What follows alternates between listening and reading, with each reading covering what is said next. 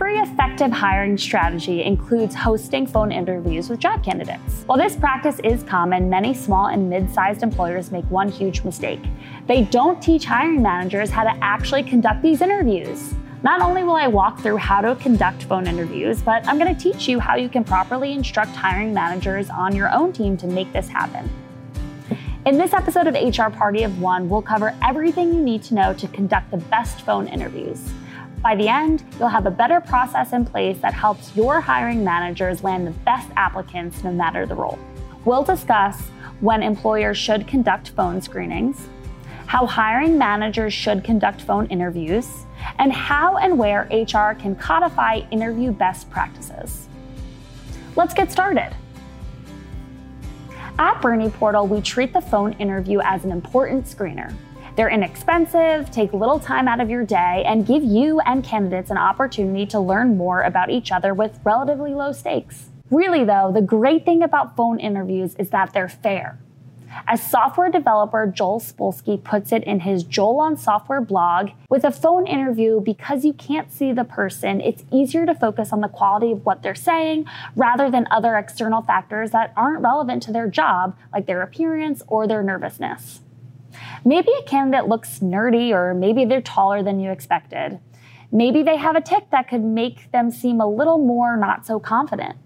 Spolsky points out that the great thing about a phone interview is that it's much harder to form these kinds of snap judgments. You actually have to listen to what the person is saying and decide if that corresponds to what a smart person might say.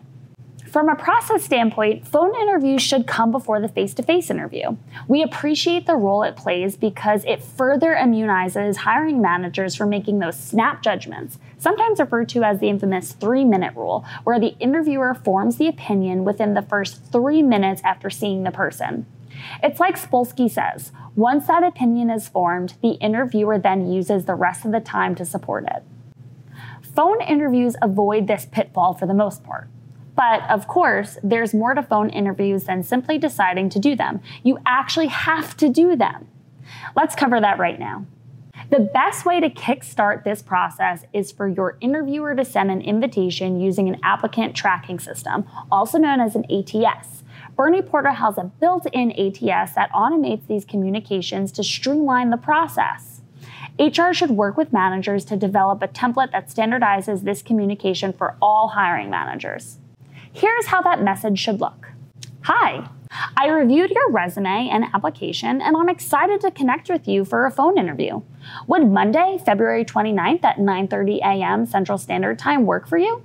Thanks. Once the candidate has accepted the invitation, your manager should begin preparing for the meeting. Great phone interviews consist of 3 parts. Number 1, the candidate's introduction. 2, the employer's introduction. And 3, the Q&A.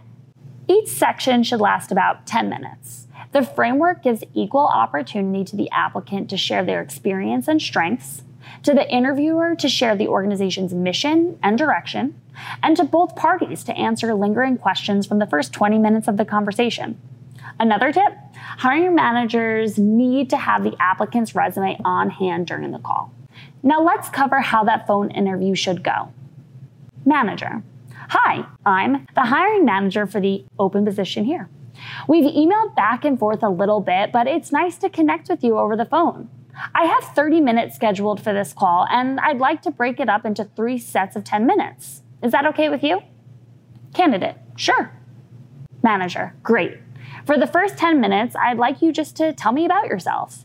If you want to hit the highlights on your resume, or if there's something you didn't put on it that you'd like me to know, take this 10 minutes to tell me. I'd like to spend the next 10 minutes telling you about Bernie Portal, and then more specifically about the role. Then, depending on where the conversation takes us, I'll spend the last 10 minutes answering any questions you might have for me. So let's get started. Tell me a little bit about yourself. If the conversation doesn't flow, managers should be prepared to facilitate it by asking questions about pivotal points in the candidate's life. Examples include, why did you choose that school? Why did you decide to move? Or why did you decide to leave that job? Once the interview ends, Spolsky says that you need to be prepared to make a sharp decision. We agree. To paraphrase Joel, there are only 2 possible outcomes: hire or don't hire. The reason behind this hard-achedness is simple. It is much, much better to reject a good candidate than to accept a bad candidate. It's no secret that bad candidates will cost you more time and money in the long run. You might not hire them, but maybe you got to the end of that interview process and realized that they're not for the role. Maybe you do hire them, but they end up being terrible. They make things worse for your other employees and for your bottom line. This is why it's so important to take a firm stance from the beginning after the phone interview. It might be difficult or even uncomfortable, but you'll thank yourself down the road once you do land the right candidate. Everything I've just covered is essential interview info, but if you don't have these standards and best practices documented, you can't be certain that your managers are conducting phone interviews as they should. The good news? HR can fix that by putting together or updating the organization's manager manual. We actually just covered this topic in episode number 78, which is found in the episode's description for your convenience. But just as a reminder, a manager manual is a comprehensive handbook that codifies standards, best practices, and other logistics managers need to know at a given organization. Bernie Portal uses this approach to train our managers, and we think it will make your life easier too. But we're talking about hiring and interviews in this episode, so let's focus on that. Great manager manuals include instructions for interviewing job candidates, communication templates, and other need-to-know info that help managers control the direction of phone interviews. The best part about the manager manuals is that they allow your management team to access this information at any time, which means HR will be fielding fewer questions throughout the day.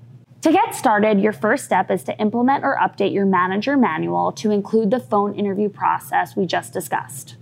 HR's next mission is to serve as a quality assurance. At Bernie Portal, we conduct regular training and role-play sessions with our management team. These meetings help managers stay sharp and give them an opportunity to bounce ideas off one another. Not only that, but as HR, you can identify changes that might need to be made to your hiring and interview process.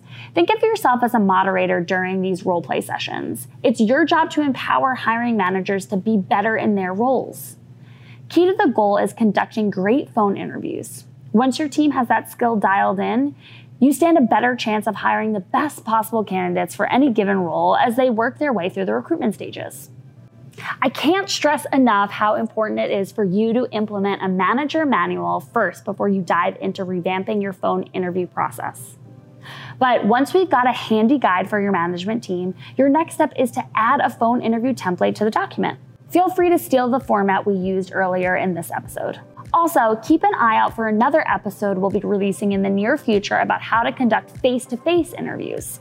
It should debut at the end of August 2021. So if you're watching the video after that date, check it out by visiting our channel page. That's all we got this time. Once again, please remember to subscribe to our channel and ring the bell to get notifications about the latest HR Party of One updates and new episodes. Because no matter what topic we're covering, each and every single video helps you elevate your role to be as strategic as you make it.